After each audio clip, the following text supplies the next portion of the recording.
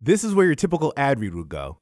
It would typically say something like, "Hi, I'm Winston from HubSpot," and then proceed to tell you why you should buy HubSpot. But I'm not going to do that. Sorry, expectations. I want to tell you about someone else. Later in the episode, we'll hear from one of HubSpot's customers that turned stylish beanies into a force to fight pediatric cancer. Learn more about how HubSpot can help you grow your business at HubSpot.com/customerlove. It's Sunday, November 18th, 2018. You're walking down the Lower East Side of Manhattan. Every morning starts with coffee, and this one's no different. But before you head inside, you snag yourself a copy of the Sunday New York Times. You take a seat, crack open the paper, and find a full-page ad with light pink typeface that reads, "An open letter to Victoria's Secret." Now, if you're like me, you slide that coffee right off the table and pour yourself some tea. You want me to take it from the top? Yeah, take it from the top. Yeah? Gladly. Dear Victoria's Secret, I was appalled when I saw the demeaning comments about women your chief marketing officer, Ed Razek, made to Vogue last week. As hard as it is to believe, he said the following, quote, "We attempted to do a television special for plus sizes in 2000. No one had any interest in it. Still don't. It's like, why doesn't your show do this? Shouldn't you have transsexuals in the show? No, I don't think we should. Well, why not? Because the show's a fantasy." I've read and reread the interview at least 20 times, and each time I read it, I'm even angrier. How in 2018 can the CMO of any public company, let alone one that claims to be for women, make such shocking, derogatory statements? You market to men and sell a male fantasy to women. But at Third Love, we think beyond, as you said, a 42-minute entertainment special. Your show may be fantasy, but we live in reality. Our reality is that women wear bras in real life as they go to work, breastfeed their children, play sports, care for ailing parents, and serve their country. Haven't we moved beyond outdated ideas of femininity and gender roles? It's time to stop telling women what makes them sexy. Let us decide. We're done with pretending certain sizes don't exist or aren't important enough to serve. And please stop insisting that inclusivity is a trend. Victoria's Secret and Ed Razek did later apologize for his comments. But those comments, you see, were about as subtle as a sledgehammer. It sounded a little something like this. We're nobody's third love, we're women's first love. Shots fired. I was just completely shocked. It took me a moment to really realize that he was talking about us because it almost seemed unimaginable that that would have been something that he said. Look, Victoria's Secret, as Razek says in that Vogue interview, is the 800-pound gorilla in the space. There's really no arguing that.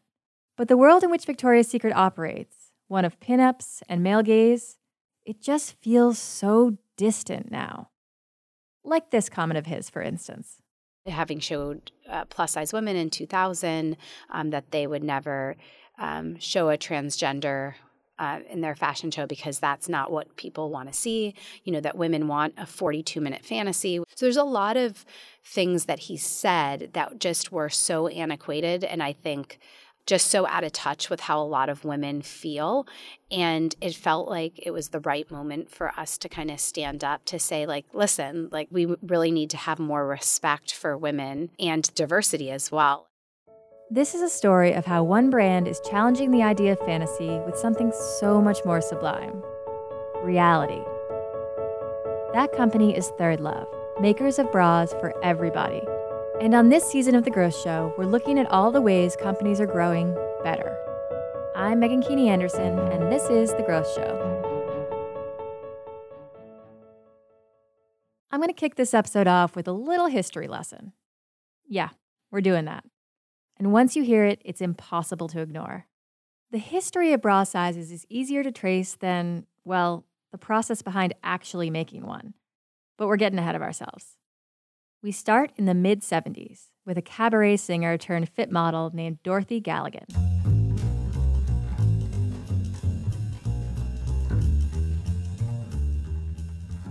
Dorothy was the quintessential 34B. Her shape and size was, according to industry standards, the perfect fit. And that perfection led to something incredible. The majority of all bras on the market, from the mid-70s through to today, are sized according to Dorothy's 34B. Yeah, you didn't hear that wrong. All sizes, large and small, are scaled proportionately from Dorothy's 34B.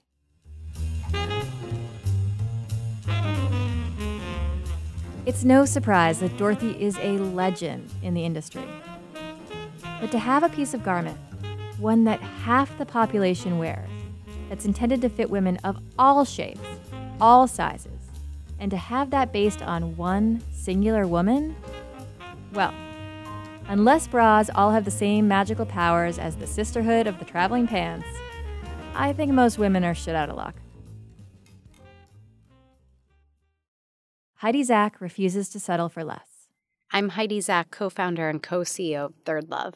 Heidi's journey starts at the place where the feelings of fear and loathing linger. Basically, I was just a customer who hated bra shopping. Just another woman like many out there who really disliked it. And I was thinking to myself, why am I still going to a store to buy a bra? I buy a lot of things online. It seems like I should be able to buy a bra online. This is in 2012, the initial ideas. And so there were no online bra direct-to-consumer companies at that point. And then second, it was really about finding a better fit. And so what I also came to realize over this journey is I'm actually a half cup size. So we started creating half cups in 2013, and about a quarter of our customers are half cups. A quarter. It's quite high. And so for me, I've never had a bra that fit because I was never in the right size. So I think, a lot of those just natural problems that I saw in the market when I went and researched them, I realized nobody was focused on solving them. And then I thought, well, it seems like something I should be able to do. Right. A bra. Simple. 2 cups, hook, eye, toss in a couple of straps. How hard can this be? I always say if I had only known how hard this would be, because when I started the company, I'm like, how hard could it be to design and manufacture a bra that's actually comfortable? It can't be that hard. Yeah. And then you get to go down that path and you realize it's incredibly hard. A single bra has 30 components.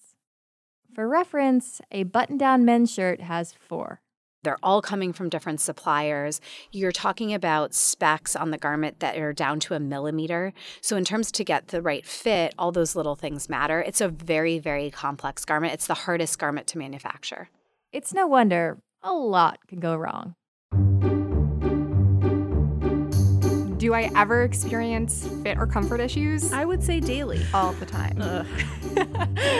Finding a bra that fits is the worst. I constantly experience fit issues. Straps, strap, slippage. Even if it's sized throughout the day, it loosens and it will slide off your shoulder. Then you have to do the uncomfortable scooch during work. It's the worst. Where you're trying to get it back up your shoulder, and that's not professional. No one likes that. Okay, what else? I would say another thing I hate the most is The more comfortable the fabric, fabric. usually the less likely it is to stay on you. Fabrics. One of the things that always bothered me was what I call the itchy back syndrome. I think an itchy tag is probably a really good way to ruin your day. So that's where you have the tag on the hook and eye on the back of your bra, and you cut it off because it's itching you, and then that little part of the tag remains there, and then all day long it rubs on your back. I fucking hate it with a passion. One of the things we did with all of our bras today is that we have no tags on our bras. So we print on the hook and eye so there's no tags. I had one of the ones that clips in the front and it broke. The sides can be really pokey and really itchy. Wires are the devil. Poking wires is another one. Yeah. So we use really flexible wires that can kind of move and ebb and flow with your body. It is incredibly uncomfortable to have some stranger measure you. It just is. And then the other for me was really the cup and the shape of the cup. And so our cup in particular is memory foam. So it gives you a great shape, but it looks much more natural because it's really lightweight. There's many things that could go wrong. Every little nuance of our bra and how we created it was really thinking about how do we create something more comfortable. But Heidi stared complication in the face and said, "Not today." She talked with real women, consolidated their feedback, and started production on her first line of bras. 7 bras, where only one would go on to be the company's first product. And the winner? The 24/7 bra. And it was Heidi's customers that helped her choose the best product. The way we knew was that the return rate was incredibly low and that women were repeat purchasing very quickly with that bra. As if the design process weren't fraught-filled enough, let's just say production could make you faint. Yeah, let me tell you, those trips down to Mexico in the middle of the summer in July, when it was legitimately 120 degrees, and we would drive from Yuma, Arizona to the border, which took an hour, and then we would walk over the border, and our manufacturer would pick us up on the other side. It was once so hot that on the way home, I said, we're going to go get eggs because I believe we can fry them on the parking lot. That's how hot it is. And I did it, and it didn't work, but that's how hot it was. It was it was so hot down there. What Heidi was creating was so different from everything that had come before it. I believed there, from our early focus groups and then my personal experience, that we just needed to create more breadth of size. Because if you really think about all the different shapes that exist in terms of women, the fact that most brands only carry 25 to 30 sizes to fit millions of women doesn't make any sense. And so from the very beginning, I knew that we would want to create more sizes, stock more sizes, because the breadth of size is what allows a woman to find the right fit, and that in turn allows her to be comfortable. It's almost too difficult to wrap your brain around. Half-cup sizes were not a thing until Heidi and ThirdLove's started cutting fabric in 2013. 2013! The modern bra as we know it was patented in 1913. Quick back of the napkin numbers, carry the easy math, and that's 100 years. Heidi, ever the practical one, talks me down from my rant. Well, in the bra market in particular, there's been very little innovation, both in terms of product and shopping experience. And so when you have very large players who control the market, I don't think there's as much impetus to change and innovate. And most bra retailers, they have stores. And so whether that's a department store or a Victoria's Secret, you're dealing with square footage, and you're dealing with, you can only carry a certain amount of SKUs. Yeah. So if you think about half sizes, and today we offer 74 bra sizes. So it's an incredible breadth of size. It's virtually impossible to carry that in store, or you'd have to have the most enormous store known to, womankind. And so the retail landscape didn't really allow for that kind of innovation as well. Okay. Soapbox securely placed back in storage. Armed with a more inclusive product, informed by diverse women, that finally tackled every itchy back and busted wire issue, Heidi still had one more thread to sew. ThirdLove's brand is really an extension of its product, and that diverse and inclusive message was something Heidi built into the company from the start. So I think the biggest thing is that there's a lot of talk about inclusivity today, which is great because I think it's incredibly important, but you have to stand behind inclusivity. So inclusivity is in some ways easy to portray through marketing and image choice, but really the proof is in what you offer. So I always say, how inclusive are you is like what % of people can actually buy your product and wear it. So having an extensive size range means that we can fit a lot of women, and that means that we're inclusive. And so I think that's the disconnect. There's the idea of inclusivity on the surface and what that looks like visually, for example. Yeah. And then there's the actual inclusivity of the products that you're producing. There were aspects of diversity that even Heidi learned as she went. About 6 months ago, we got an email from one of our customers who, her name was Hope. She's about 50 years old, and basically saying, I love your bra. Here's me in the 24/7. And she attached a selfie, and she said, I love your products. I look great. I got your catalog in the mail, and I was paging through it, and no one in the catalog looked remotely like me in terms of my age. Yeah. And that was something we really took to heart because we have so many customers who are over the age of 50, and we weren't showcasing any of them in our marketing. Yeah. Talking about being inclusive, here you go, right? So it's like, yes, we were being ethnically inclusive and diverse. We were being size inclusive and diverse, but we were not representing women at what I would call life stages. And through our Teach Our Own campaign that we launched last fall, and then even through today, what you'll see is there's a lot of age diversity as well in how we represent women. And I think that's something we've learned and is another dimension of that. So much of this stuff is unconscious. You would assume that the vast majority of brands never set out to actually be exclusive. But then again, it seems like every example you see says that ads feature people with a slight frame under the age of 35. It's actually quite hard to even find talent, when we do a lot of real women casting and we use models and kind of both, right? But in both scenarios, a lot of times the only women who are even in that age group are former models who are now over the age of 50. And it's like, well, what about all these like real women? And what did they look like when they hit 45 or 50 or 60, right? And so there's just the talent pool hasn't even been built for that, because a lot of women like that don't even think they could be in a commercial or could be in a photo shoot. So I think that whole industry needs to change to actually support a lot of the inclusivity movement that's going on, not just at ThirdLove, but across any brand. ThirdLove's message and growing customer base is what caught the attention of Razek in the first place. Victoria's Secret couldn't help but take notice of Heidi's work. And after building such an inclusive brand, it makes sense that Heidi would feel attacked by Razek's comments. But not solely because it mentioned her business.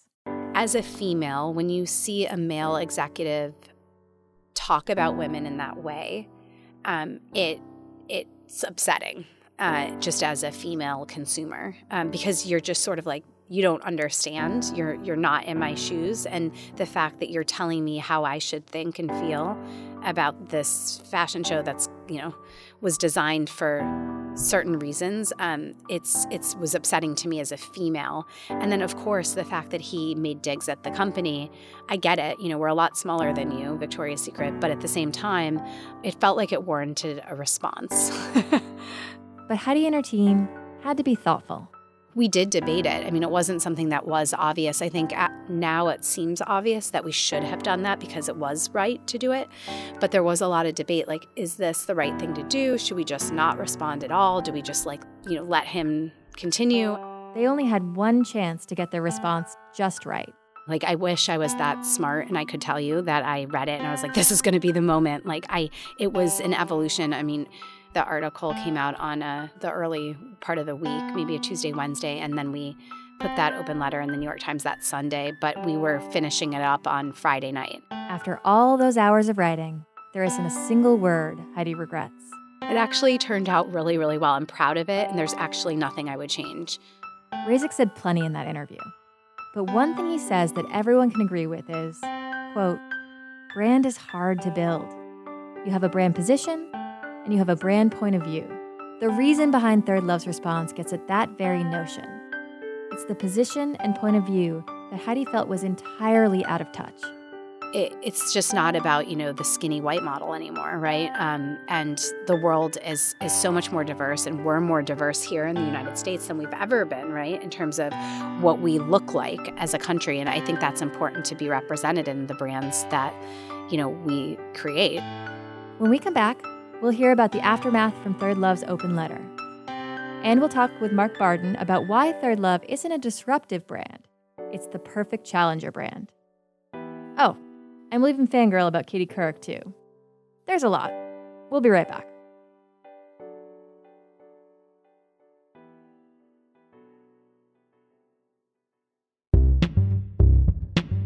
Love Your Melon began with the simple idea of putting a hat on every child battling cancer in America.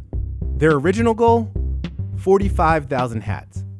And they did that pretty quickly.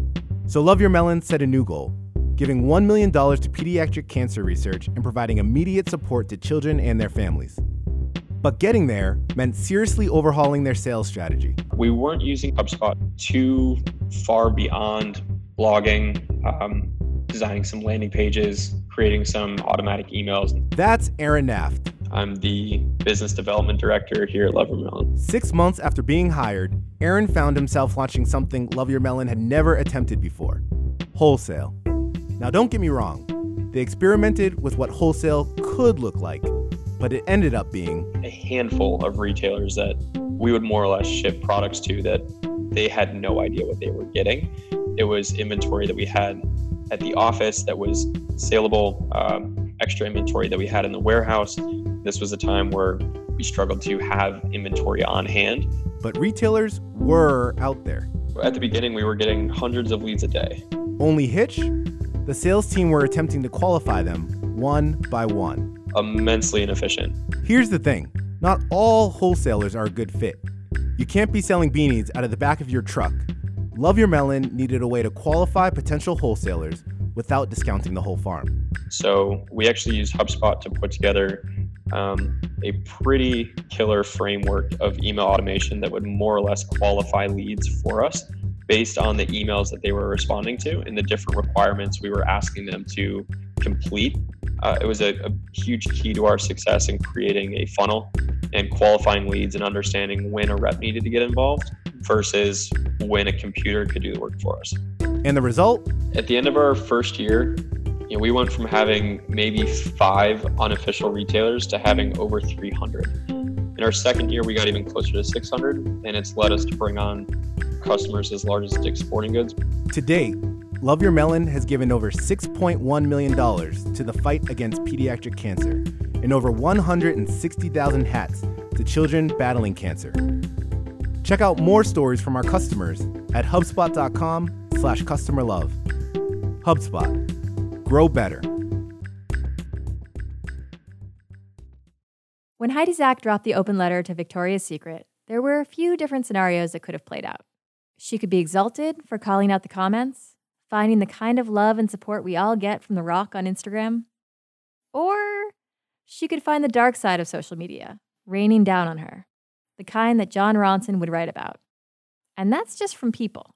Definitely. I mean, I think that was part of the debate was like, how's this going to be taken? And will Victoria's Secret respond back again? And what would that look like? And of course, they didn't respond, but certainly I was nervous. But Heidi had something on her side, something that maybe even a year earlier would have made this whole open letter business too risky a shake. It's an interesting move to make, but I felt like we were also at the right position in terms of our scale, where certainly we're much, much smaller than Victoria's Secret, but we're big enough to have a strong customer base that can advocate for us and also be part of our community, that it felt okay now. Not only was the letter well received, the support was resounding. I mean, it was immediate and intense and overwhelming, meaning I think that I had no idea how far-reaching it would be. I mean, I meet so many people today who are just like, oh my gosh, you're the person who wrote that open letter. That was amazing. I mean, there were thousands and thousands of comments, both on my Instagram and then ThirdLove's Instagram. I think that women appreciated sort of this idea of like, let's like stand up and say like what women might actually want. It was about me and how I felt. And of course, a bit about Third Love, but it's more about sort of what do we deserve as women and how do we want to be marketed to and what's important to us. And I think that came through loud and clear through women just being like, yeah, that's right. We got to talk about one of the responses. The one that came from America's sweetheart herself, Katie freaking Couric. One of my idols from growing up, somebody I aspired to be. I wanted to be a broadcast journalist when I was in 7th grade, and I wrote a book report on Katie Couric because I was obsessed with her and still am, and she commented on my Instagram post. Okay.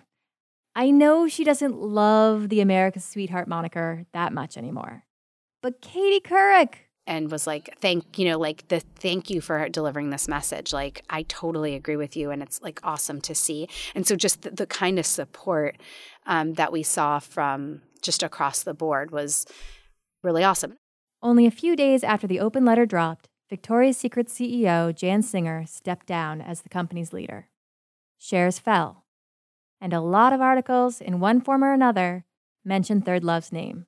And the gift that they were given by Victoria's Secret, calling them out in a Vogue article. I mean, one of the things that all challenger brands are trying to do, and certainly all the challenger brands that we try to work with, is make Goliath blink. That's Mark Barden. He's a partner at Eat Big Fish, a consulting firm that studies challenger brands. Can we get Goliath to introduce us into the conversation and bracket again? We're Victoria's Secret. We're all about bras. We're women's first love, not their third love. I mean, they must have been champagne being opened at the Third Love headquarters when that happened. Because now the biggest Goliath in the category has just legitimized them as a player. Mark sees Third Love as a shining example of a challenger brand. It's a brand with big ambitions to change the way the world thinks about a particular category, but they don't have the resources that they need to make that change happen. And they have to be really conscious about leaning into the implications of the gap between those two things. And it means, first of all, you've got to have a very strong point of view about what you believe in, something that's going to create a spike in culture and get people talking about you. You need to break the conventions and the codes that have been established by the category over many years. You need to do brave things, and on and on. Third Love doesn't have the Iron Bank behind them like Victoria's Secret. And other brands looking to challenge their industry's own leader likely won't either. So instead, a challenger brand leans into that gap between resources and ambitions. What Third Love has been able to do is identify, and again, this is Challenger 101, is identify a shift in the culture. Oh, there's a different kind of conversation wanting to happen here. Name a category, you can see over time, categories establish conventions, they establish codes, they're establishing ways of engaging consumers, and that gets tired. The world is changing around us constantly, and brands don't keep up. And so Third Love spotted the cultural moment, and they said, that feels really out of date. There's a very different way for us to market to women. Let's lean into that moment. Let's offer a very dramatically different point of view from the brand leader, and be very clear about the juxtaposition of the two things. And ask women, do you want to buy this unrealistic angel model, or do you want to buy this reality-based model, which looks and feels more like you? But Mark knows the world doesn't operate in ones and zeros. No. The world's a complicated place where tastes, values, and trends all crash together to create our culture. One of the things I just find so fascinating about modern markets is just this kind of explosion. It's like the Big Bang happened way back in history, and it's going in every direction. So at the same time as there are brands like Third Love, at the very same time, there's an obsession with all sorts of Kardashians. And it is possible in the modern world for the same woman to hold both sets of interests. But there's one thing that will always speak through our ethereal culture haze. Empathy with user. The key thing is to establish empathy with the people that you serve. And real empathy, not that sense of a cardboard cutout sense of what the consumer is like. First of all, don't call them the consumer. Call them human beings. Refer to them as women with needs and points of view, and understand them in that way. Closing that empathy gap, getting really close to your consumers, is always going to be the best place to start in terms of fashioning a great challenger brand. Third Love's not the only inclusive bra and underwear company on the market today. But before you go thinking it's time for Heidi to start digging that moat play of hers, she sees it as quite the opposite. She loves it. I think what I'm most proud of at Third Love is really truly, I think, helping push an industry forward, because there's a lot of entrance into the bra and underwear space over the past few years. And together, because almost all of them are showing some type of more inclusive product or marketing and both than VS ever has, that together we are pushing at least our industry forward. And I think others are taking note across industries as well. It was recently announced that this year alone, Victoria's Secret plans to close 3 times the amount of stores than usual. And the ratings for the company's fashion show? According to Quartzy, after running the numbers, an NCIS Los Angeles rerun in the same time slot got 1.5 million more views than the Victoria's Secret fashion show. I mean, it must be true. Ladies love Cool James. Heidi Zak stood up for something she believed in. It's honestly such a bold move for a business. But Third Love's core values of diversity and inclusion, product built for women, of all shapes and sizes, it's all there in the company's open letter to Victoria's Secret. Let's listen to women. Let's respect their intelligence. Let's exceed their expectations. Let women define themselves. As you said, Ed, we're nobody's third love. We're their first love. We are flattered for the mention, but let me be clear. We may not have been a woman's first love, but we will be her last. To all women, everywhere, we see you and we hear you. Your reality is enough. To each her own.